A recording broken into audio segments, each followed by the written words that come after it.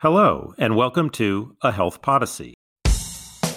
So I think what we've learned over time is that maybe this way of trying to, have people have skin in the game or to avoid moral hazard is not really working the way that we intended and may actually be increasing higher healthcare spending. I'm your host, Alan Weil. Almost all commercial insurance plans have out-of-pocket provisions that require the patient to pay for a share of the cost of care. Deductibles, which you have to meet before insurance pays anything at all, and co-payments, where the patient pays either a fixed amount for or a share of the cost of each service received, are commonplace. Deductibles, in particular, are annual, resetting at the beginning of every plan year. Now, as a general matter, cost sharing reduces the health insurance premium by simply shifting a share of the cost to the enrollee. But it also affects utilization because having to pay for a share of the care can deter people from getting it. And it affects price shopping behavior because it determines how much of the price of a service actually makes its way to the patient. How cost sharing actually works in practice is the subject of today's Health Podyssey. Joining me are Stacy Duzetsina and Michal Horny. Dr. Duzetsina is an associate professor at Vanderbilt University School of Medicine, and Dr. Horny is an assistant professor at Emory University.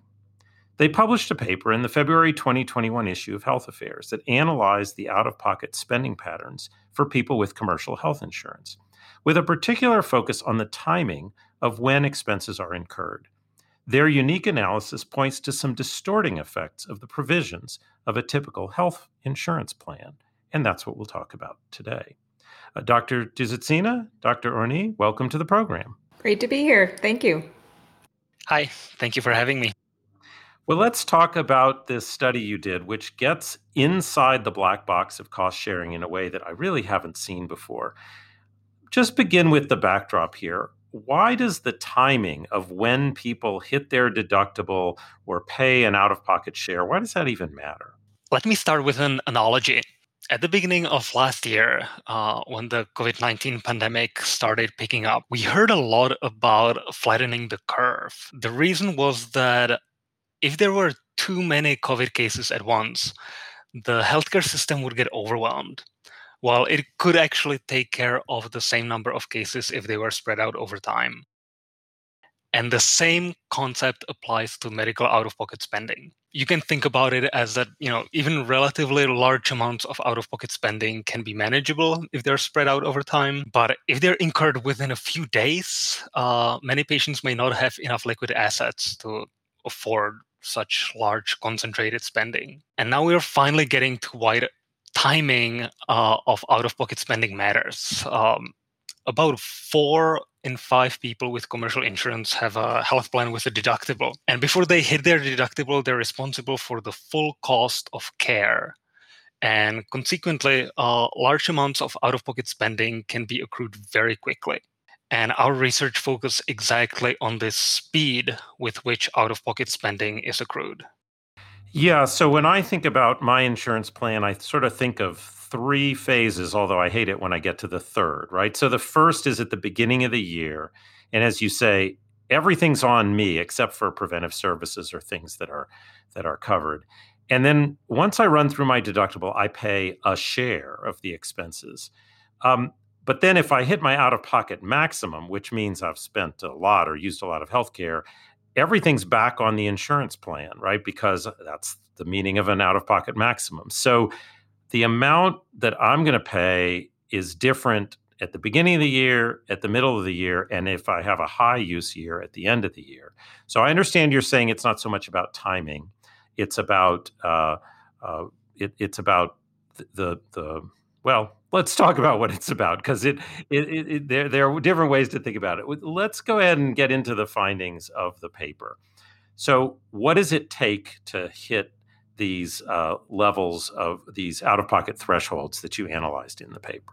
We really try to look at the problem of temporal concentration of out-of-pocket costs from many different perspectives. We considered several thresholds, be it certain percentages of annual out-of-pocket costs or specific dollar amounts. Without necessarily going into the specific numbers, the main message is that for most people, even if they use healthcare throughout the year, their out-of-pocket costs are concentrated within very short time intervals. One threshold that we considered was $400. That is an amount that is commonly used in research because most Americans would have problems affording that amount of money if they experience an unexpected expense. We found that about 42% of our sample reached that amount in a year.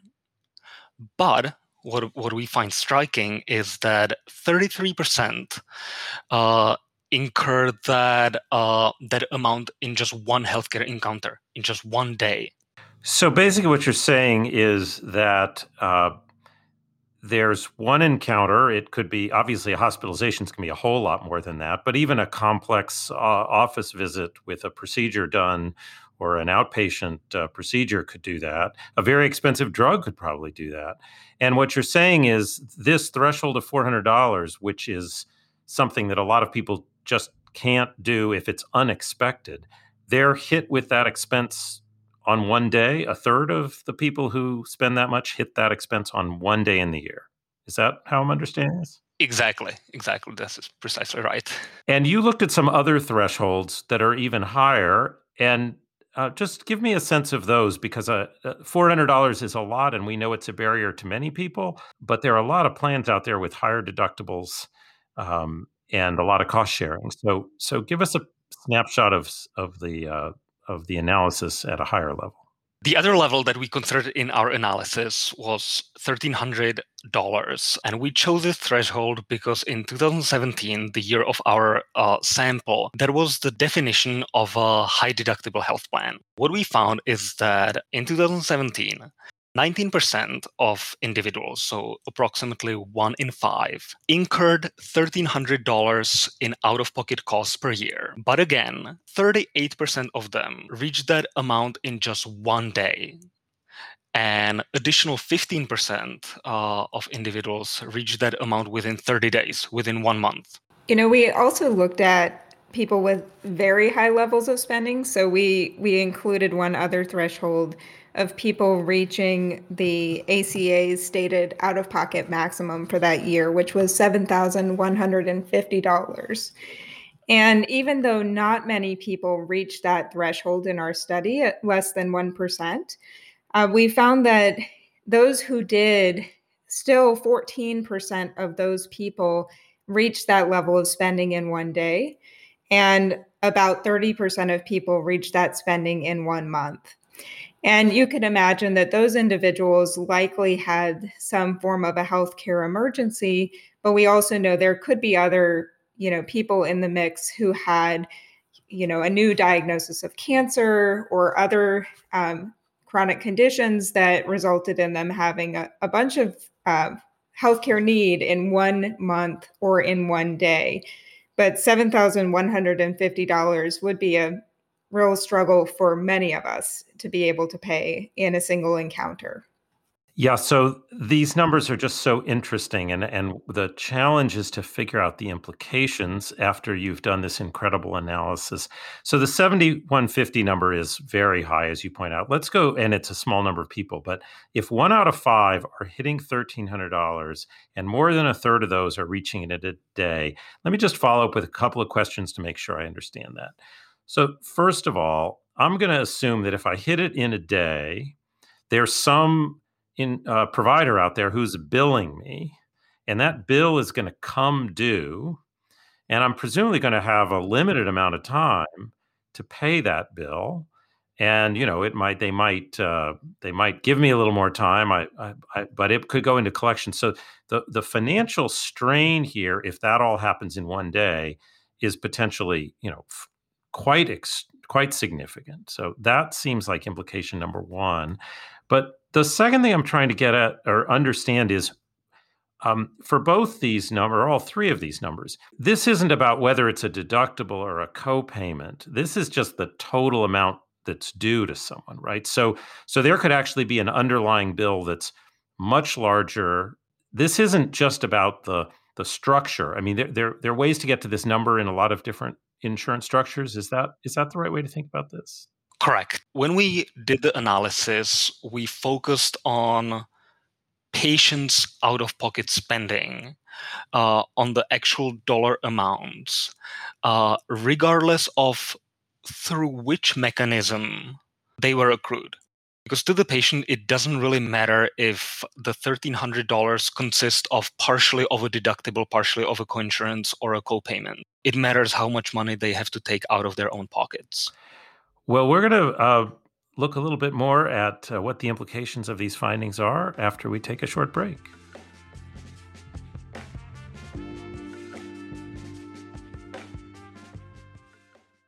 The Rural Health Research Gateway is your preeminent resource for free, timely, and relevant rural health research funded by the Federal Office of Rural Health Policy. Visit Gateway at ruralhealthresearch.org and subscribe to Gateway's research alerts to be notified whenever new rural health research is published. Follow Gateway on Twitter and Facebook at RHR Gateway for key research findings. This message was paid for by the Rural Health Research Gateway at the University of North Dakota School of Medicine and Health Sciences.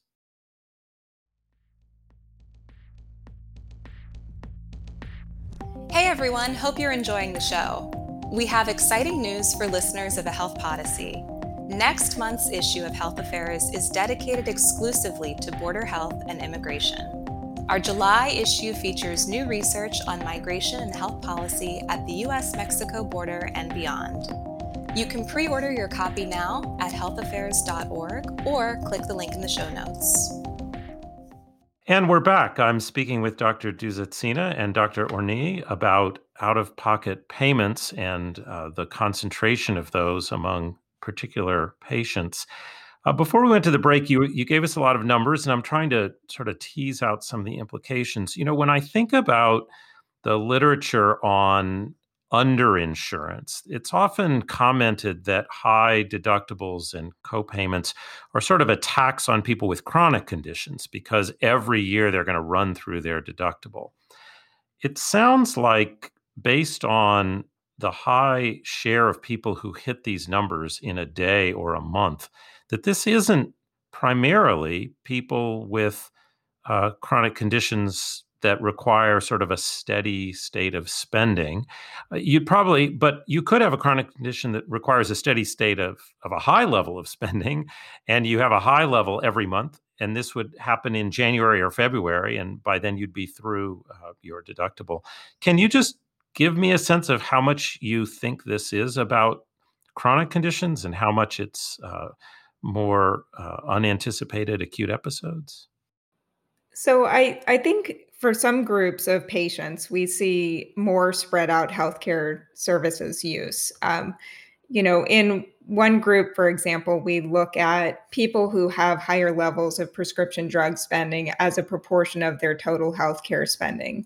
And they did have more months of healthcare services use during the year, which you could just imagine is, if you go every month to fill your chronic disease medication at the pharmacy, that counts as 12 healthcare encounters if you started in January and went every month. So we do see these different patterns of care that we might expect where people with more prescription drugs as part of their total healthcare spending are seeing more healthcare encounters to get to these total thresholds of spending. I want to go back and respond to one thing that you said about thinking about how this works for the patient who's interacting with the healthcare system. And one of the things that I think is interesting is what type of care you can get before paying versus after paying.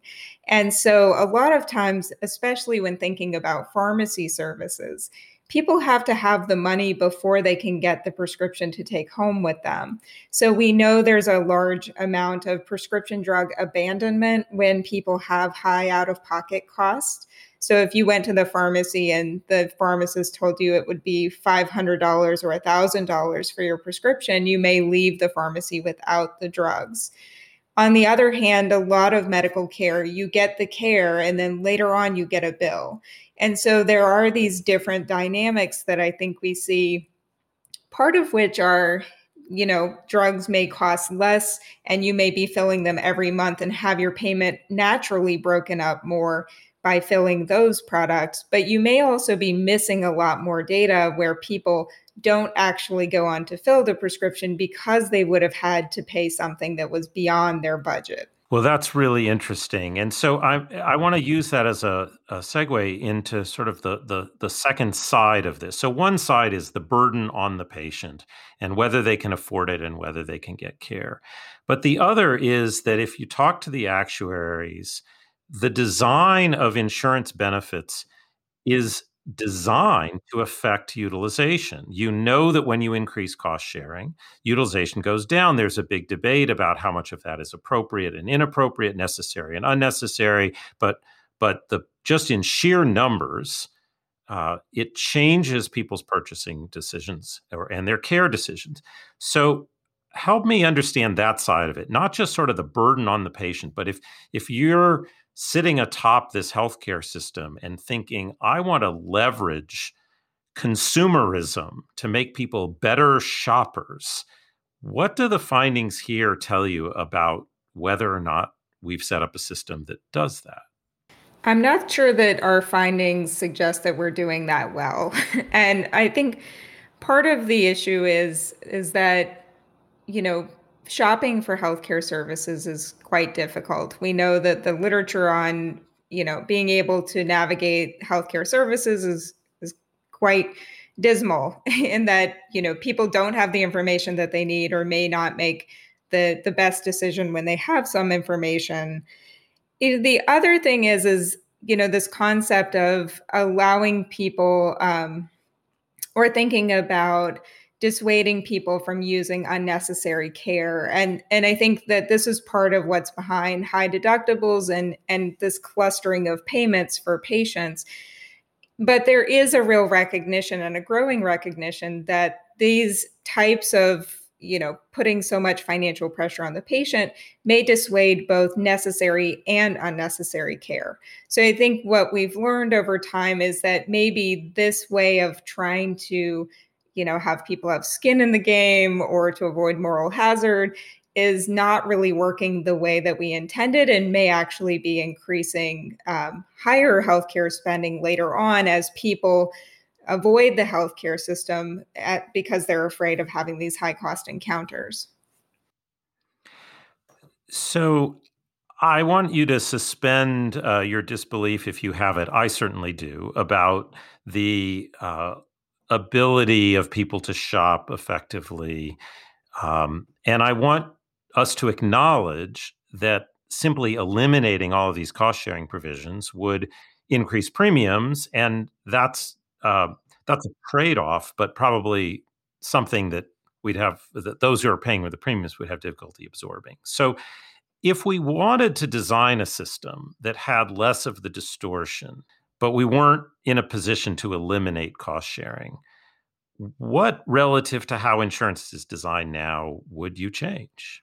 One option would be to get rid of deductibles whatsoever and keep the other cost sharing mechanisms that we already have in place, such as co-payments and co-insurance. Another approach could be limit the annual deductible to an amount that's generally more affordable. These days, especially deductibles in health plans on the marketplaces, they're in thousands of dollars. That is a problem. We talk about the size of an annual deductible, but a deductible does not necessarily have to be annual. It does not necessarily have to align with the time period it takes the Earth to orbit around the sun. And because most people experience the economy on a monthly basis, they get their monthly paychecks, they have to pay bills every month. So one idea we're proposing in our paper is to institute monthly instead of annual deductibles. Obviously, the monthly deductible amount would be less than the annual deductible. By this design, it would help spread out the cost of care for patients. So that's really interesting. And of course, from an actuarial perspective, you could convert deductibles into cost sharing and not change the premium. Of course, the co-payments would have to go up, but that lack of linearity that you described at the beginning could be handled actually relatively easily without the deductible. But of course, again, you have to get the money somewhere. I want to ask, because I think of this as really foundational research. It raises questions that then lead to other questions as much as to answers. And so I'm just curious, what's next in this line of thinking? Well, I personally think that there is a lot more that we can do, thinking about, as you asked, how do we pay for our health insurance benefits and make that actuarially equivalent plan, but think about how to do it in a way that helps people to take the treatments and get the care that they need and not to delay necessary care. So I think that there's a lot more thinking that needs to be done about how to break up a deductible in a way that helps people and doesn't harm people. We know that policies tend to have unintended consequences. So how do we do that in a smart way?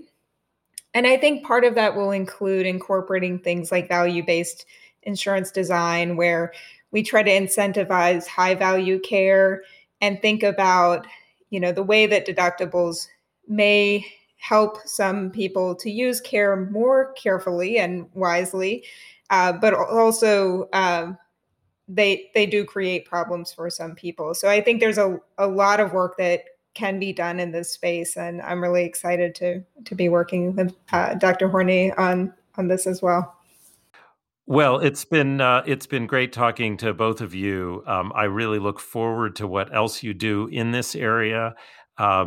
As I say, our hopes and goals for insurance design have been sometimes quite ambitious with respect to calibrating what care people get and how and from whom, and their price seeking and value seeking behavior. And we've often done that more on the basis of sort of theoretical concepts of how people might act than on the actual evidence. We have a fair amount of evidence that people don't shop particularly well, but I feel like this adds a whole different dimension, which is that even if people can or would shop well or want to shop well, the way the cost structure actually appears to them really distorts what that behavior might be, and it can affect their ability to get care that they need in some very negative ways. So, Dr. Dzietrzyna, Dr. Horny, thank you so much for the paper and spending some time with me today on A Health Podacy. Thank you. It's great to be here.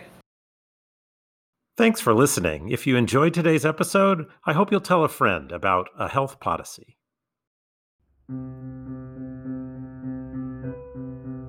Health Podacy is produced by Health Affairs, the leading journal for health policy research.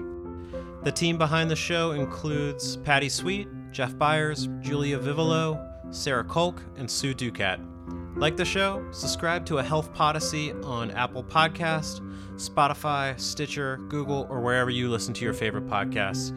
Thanks for listening, and have a great morning, day, or evening.